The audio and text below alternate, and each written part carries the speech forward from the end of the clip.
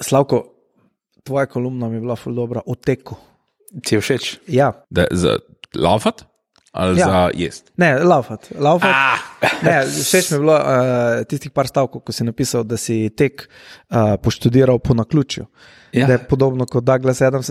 Je bilo tam napisano? Ja. Tako je on se naučil leteti, ko je poskušal svaliti zemljo. Tako je, si bral knjige od Douglasa Adamsa.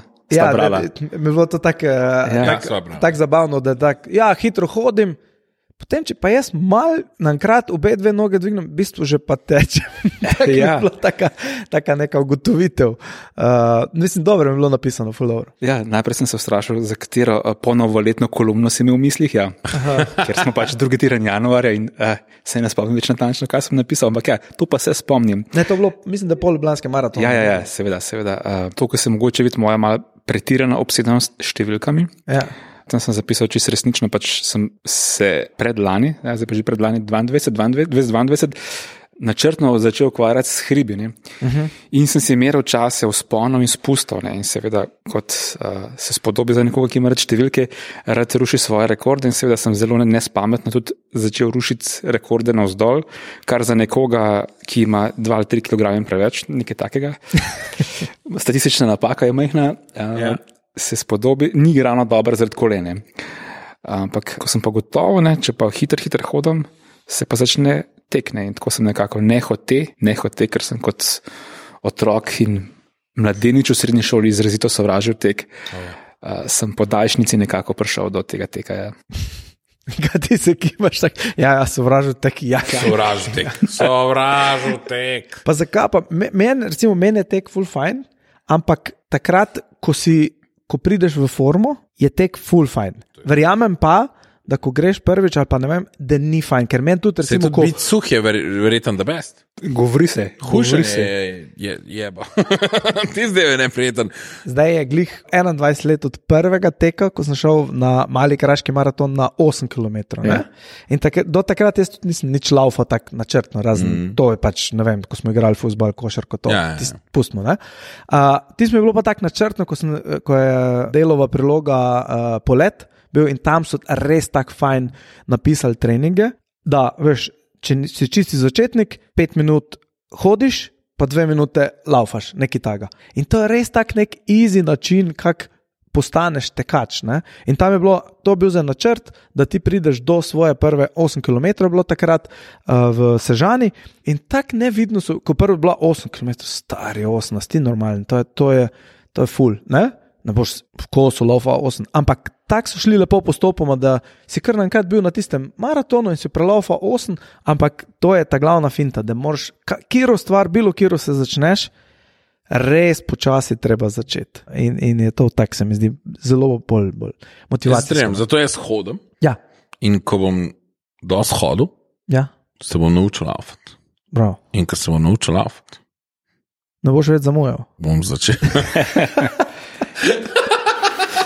Kako odnos imaš pa zdaj do tega? Recimo ti je fajn laufat ali še vedno tak, Jezus, id laufat? Ja, sem se našel teko potem, še vedno tečem, čisto odvisno od letnega časa, zdaj je zima, malo manj, recimo 2-3 krat, spomladi, poleti oziroma jeseni, ko so ti maratoni, malo večkrat, ampak mi je koristno, ker vidim, da je dobro za moje telo. To je en avtor, ko je Richard St. John, ena knjiga Stupid, Ugly, Unlucky and Rich, to mi je bila všel taka ful fajna knjiga. On je recimo ful prelaufal nekih maratonov, pa so ga vprašali, zakaj rad laufa, zakaj laufa, zato ko ful rad jem. Ne? In če ne bi jaz laufal, bi imel zdaj 1 tono.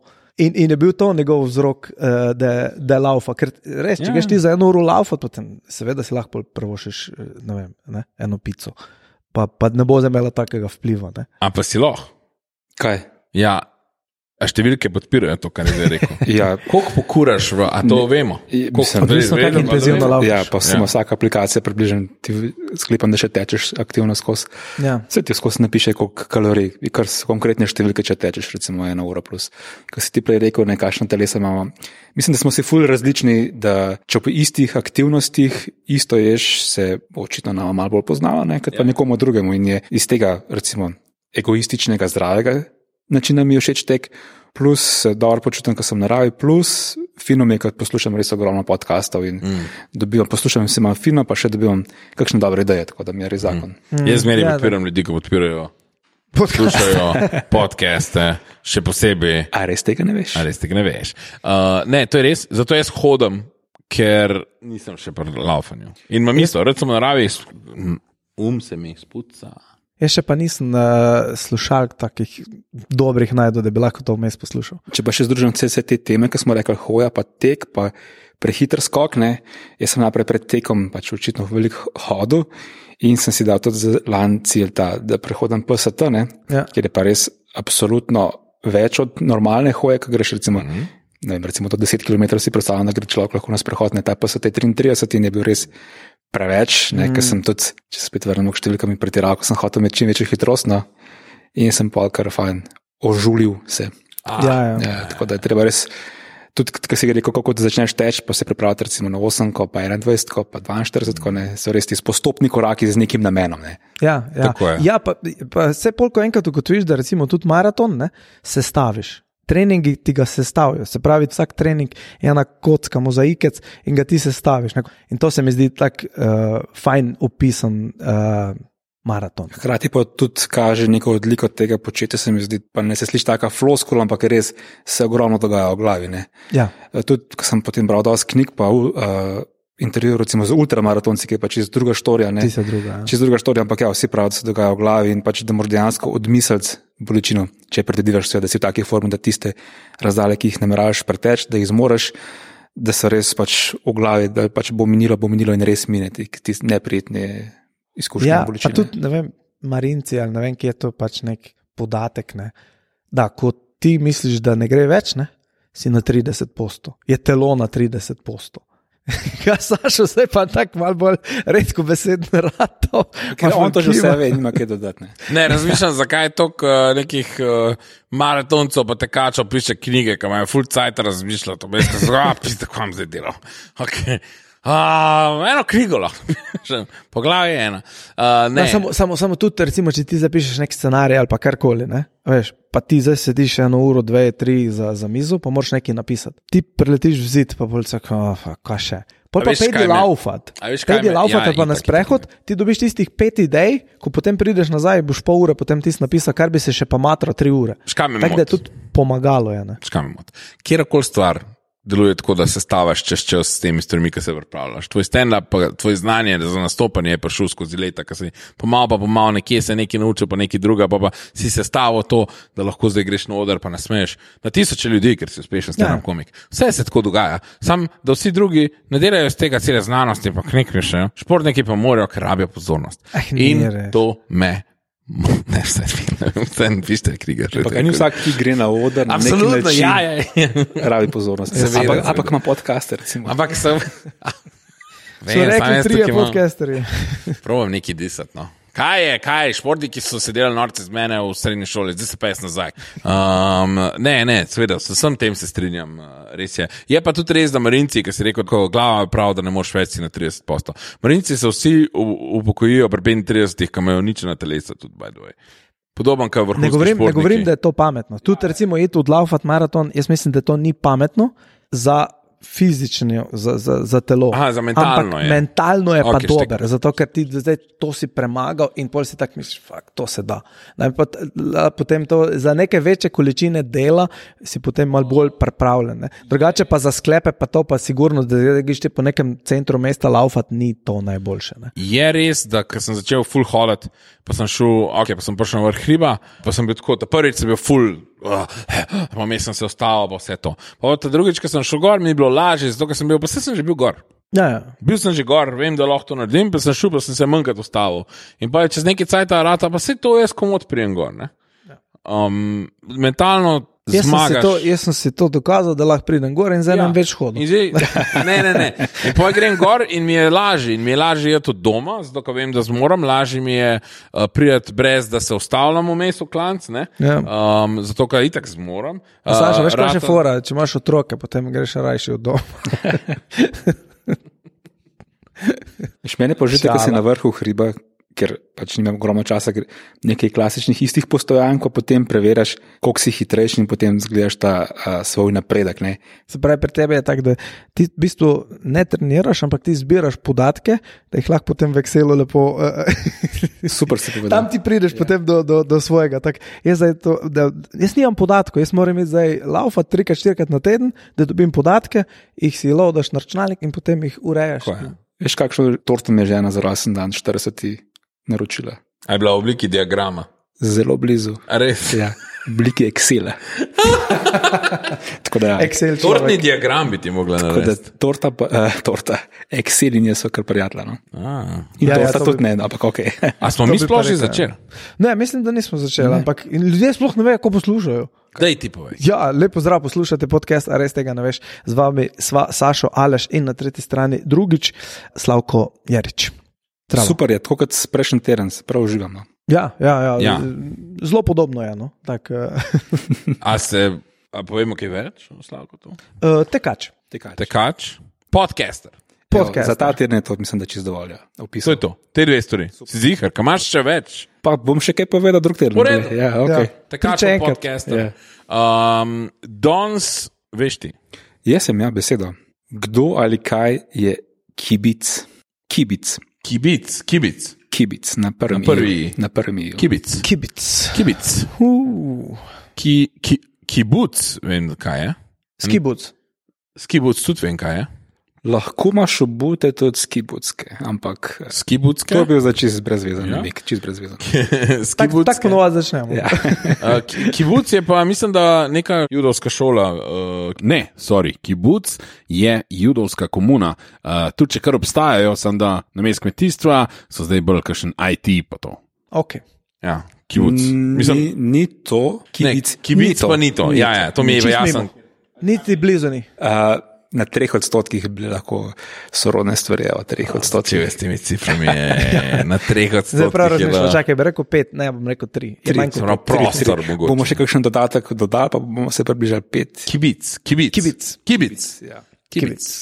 Kaj je to bilo? Kibic, mislim, deluje mi slovenska beseda. Ok, lahko, ko sem potem gledal, kaj je in kako je ta beseda nastala, je prišla iz nemščine. Aha, ok. Pa je v SSKJ-ju? Absolutno je. Ok. A kaj je povezano s športom? To pa malo več procentov. Ja, zdaj smo zrastali na 22. Specifike. Jem od spodi v montaži mogoče. Ne vem, če bom zihal. Da bi tako dal. Ja, da bo rahko. Pa gremo pa nazaj. Veš, tako, 3%, 22, pa ste šla nazaj na 14. Mogoče ne bom tega naredil. 67. Kar naenkrat se to sliši ful več dela, kot to. Ideja je dobra. Ideja je dobra. Vsi vemo, da bomo na koncu prišli do 100. Ja, ok. Se pravi, ima vezo z športom. 22%. Ja. Je 22% na poti do tega, kaj to je? Do cilja. Ja, bom rekel šport. To ni nujno, da je šport. Se uporablja, mislim, neko vezo ima tudi z drugimi stvarmi, ni izključno športna stvar.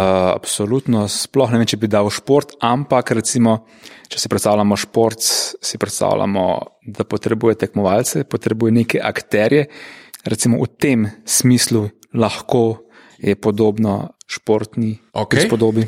Razumem. Ni pa stvar. Ni stvar, pravzaprav, kakor sem prebral, lahko tudi poslušalci in gledalci preverijo, da je to lahko opis človeka in dejanja. Aha. Iste stvari. Kibic je človek tudi. Ja. To je vzdevek za nekoga oziroma lastnost. Tako, lastnost, dejanje. Dejanje in človek. Ja. Da bi zdaj... Ok. A ti bi bil jezen, če bi ti rekel, da si kibic? Ja, ampak če bi to rekel, bi upravičeno to rekel, da sem kibic. In ti si kibic? Ja, recimo, ko ste me vprašali pred 3 minutami besedo, sem si prav predstavljal, da bi znalaš rekel, ne vem, goljufija. Čisto druga beseda, kot smo se dogovorili. In bi, ja, sem že preveč povedal, kibic. Preveč povedal. Dajmo iz tega črpati. Ja, izdal se je. Zdaj smo koliko? 30%? Odvisno, kaj bo se zdaj rekla.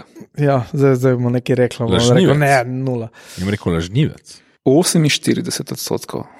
Prevarant. 62%. Tajkun. 33. Demet. Kaj si ti rekel to zadnjo? Prevarant. A je nek specifičen prevarant? A je to starinska beseda? Ja. Pravi, nek specifičen prevarant vezan na... Še nisem nikoli slišal prej. Okay. Pravi, potem ni iz statistike. Ne. Je vezana na neko obdobje, ni v moderni rabi, verjetno. Nek specifičen dogodek, jaz mislim, glede na to, da v SSKJ-ju je, ja. Jaz mislim, da je to bi se lahko uporabljalo, ampak se ne, ker se to recimo na neki profesionalni ravni ne more nikoli zgoditi. Se pa bolj lahko zgodi v taki družbi, kot smo mi, ali pa če bi imeli doma za mizo 7-8 prijateljev, ki to počnejo in povzročijo, da nastane kibic. Da nastane kibic. Ja, ker je to dejanje, seveda. A to pri kakšni igri? Da. Pri pokru? Lahko je tudi pri pokru, ni vezano na igro. Aha.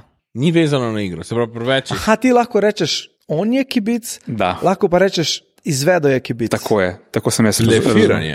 Blefiranje. Ne. Zavajanje.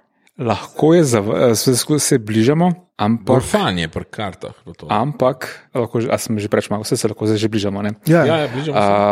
Recimo, akteri, ki se ukvarjajo s to igro, ne morejo izvesti kibica. Se pravi, če mi igramo eno igro, kakšno igro, ko smo recimo kupili v... To je to. Recimo, sam omenim. Igramo eno... To je dobike info. Če igramo eno igro, mi ne moramo kibica narediti. Ne. Nekdo zunanji. Da.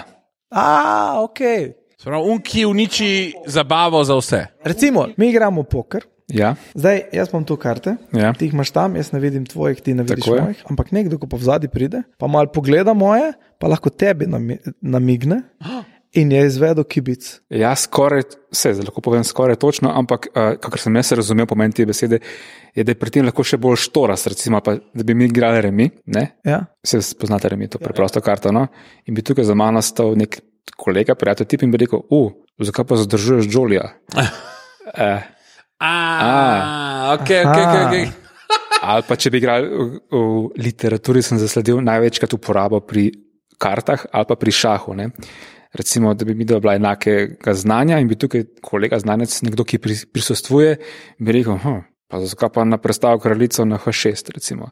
To vsi vidimo, da po 100 potezo, če 4 poteze zmagal. Skratka, nekdo, ki se sploh ne zaveda, da uniči neko izkušnjo /igro. Tako, komentira drugim. Tako, komentira, kaj se dogaja. Brezbrižno komentira dogajanje. Odlično.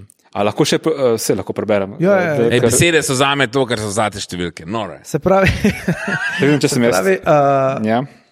spoiler alert je kibic. Ja, jaz sem si na nek način. Še eno tujko sem si predstavljal, pa nekje omenjeno, recimo Špilferderber. Špilferderber, SSKJ pa pravi takole. Kdor prisostvuje igri s kartami, šahovski igri, ter posega vanjo navadno z nezaželenimi pripombami in nasveti. Kibic. Okay. Se pravi, on je izvedel kibic ali pa je kibic. On kibic, ja. Okay. Nekaj novega smo se naučili. Ne biti kibic, prosim. Ne biti kibic. Sam ponovadi si po narodnem, ne? Ja, ponovadi, ampak sem se predstavljal, ko smo se dogovarjali, pa ko se dogovarjate z drugimi gosti, ne hoti lahko izvedeš kibice, recimo. Ja. No, če slučajno nekdo od zunika hoče biti kibic, zrite si kakšne igre, ne? Pejte, skočite v to. To so naši podporniki, naši prijatelji, ki nam pomagajo ustvarjati tale podcast. To lahko dobite vse različne igre s kartami, državne igre, vse različne stvari, pa med drugim lahko dobite tudi tele fajn knjige, ki so v bistvu, kako bi to prevedel, izberi si svojo avanturo, ja. Tako, sam potuješ skozi zgodbo, iščeš zmaja ali pa kakšne druge posteloščine delaš. To je to. Hvala, to je to info. Pejte jih pogledat v živo, pa seveda hvala Slavkotu. Hvala vama. Hvala, ful dobra beseda. Ali lahko izvedem še enega kibica? Dej. Ker bo v bistvu, ne vem, koliko pogosto se vidi, da pogovarjate o nastanku vanjega podcasta. A ste kdaj omenila kaj? Sva že kdaj omenila? Ker prejšnji teden sta omenjala igrice, ne? Ja. Sem se spomnil, ne, da tudi v drugih računalniških sferi zelo namarajo besede igrice, da so igre, ne? Ne vem, če poznate Anžeta Tomiča, ne? Ja, poznamo. Poznate Anžeta Tomiča. Ja. Ne, ko sem jaz pred leti prvič na omrežjih, ne poznavajo, ne, očitno, sem reklamiral ta podcast, ne, se je vehementno oglasil, Sašo, Aleš, kako dobra ideja, ne, ker sem jaz pohvalil ta podcast, ne, češ, kako so se dobro spomnili na to idejo, ne, in zdaj pa lahko vi da poveste, če to res je, ne, moja interpretacija v zadju, nikoli nisem vprašal tega Anžeta, ampak da je imel on kaj prste prizraven pri ideji za nastanko te vdaje. Ne, imel je. Ja, mislim, začeli smo skupaj, mislim, na glede podcasta. Ja, pa svetoval je, pomagal je, kako oblikovati to. Se pravi, to je čist sam začetek podcasta se je zgodil, prej ni bil podcast, ker je to igra, ki jo je Aleš na pol igral na šihtu, ker je delal na ena farsa od šihta, imel na inštitutu Jožefa Štefana, ker so imeli fulenga časa in so ga zafilali s tem, da sta s delavcem ugibala stvari. Sem se. Seveda, sem se. In tudi jaz sem že podobne stvari delal, pa ker je bilo treba to dati v neko obliko, kaj ta podcast bo, smo pa v bistvu imeli testne pri njemu, ker smo se dobili pri njemu v dnevni, pa seveda, pa menili smo se, da bo na aparatusu to delala, kjer to pa prvi, ko smo snemali, smo rekli, da dajmo to testno posnet, pa smo ga že pa kar objavili, zato ko je bil čisto ok. Tako da v neki te idejni začetni obliki je Tomič bil seveda zraven, sodeloval, pomagal, svetoval, seveda tudi, tako tehnično, kako se tega lotati, kot tudi idejno, ampak mislim, da vsi vemo, da ga je ta podcast že zdavnaj prerastel. Ne, se dobro razumemo. Je pa prejšnjič rekel, da imamo premalo ženski gost. Ne, Tomič je pa visok. Je pa visok. Mentalno in fizično. Ne. Radi se imamo, Tomo, no. Ja, tako da je imel prst stran. Nisi slab, Tomo. Jaz ne vem, obstaja kakšen podcast v Sloveniji, kjer on ni imel nekak prstov zraven. Ne, še ne. Mislim, da ne. Tisko je Jonas delal pred njim. Pa še tam mislim, da je on svetoval. On svetuje vsem za tehniko, pa kako delati, pa kaj. On je tak človek, on svetuje tudi, če ga ne vprašaš. Ja. Ne? Nekdo bi rekel, da pametuje, ampak ne, on svetuje. Ne, on svetuje. Šala. Pohvala na dan. Anže Tomič. Ja. Tako. Hvala, da si se oglasil. Hvala vama spet. Povej, kje te lahko ljudje najdejo, kje lahko kupijo kakšne tvoje knjige, vse te zadeve. Na mk.si 2 knjigi, Statistika začetnike, čista desetka, članke pa lahko berejo in poslušajo podcaste na rtvslo.si. Odlično. Aleš? alešnovak.si. Sašo? sašostare.com. To je to. To je to. Uživite. Čau. Se vidimo. Se vidimo. Čau.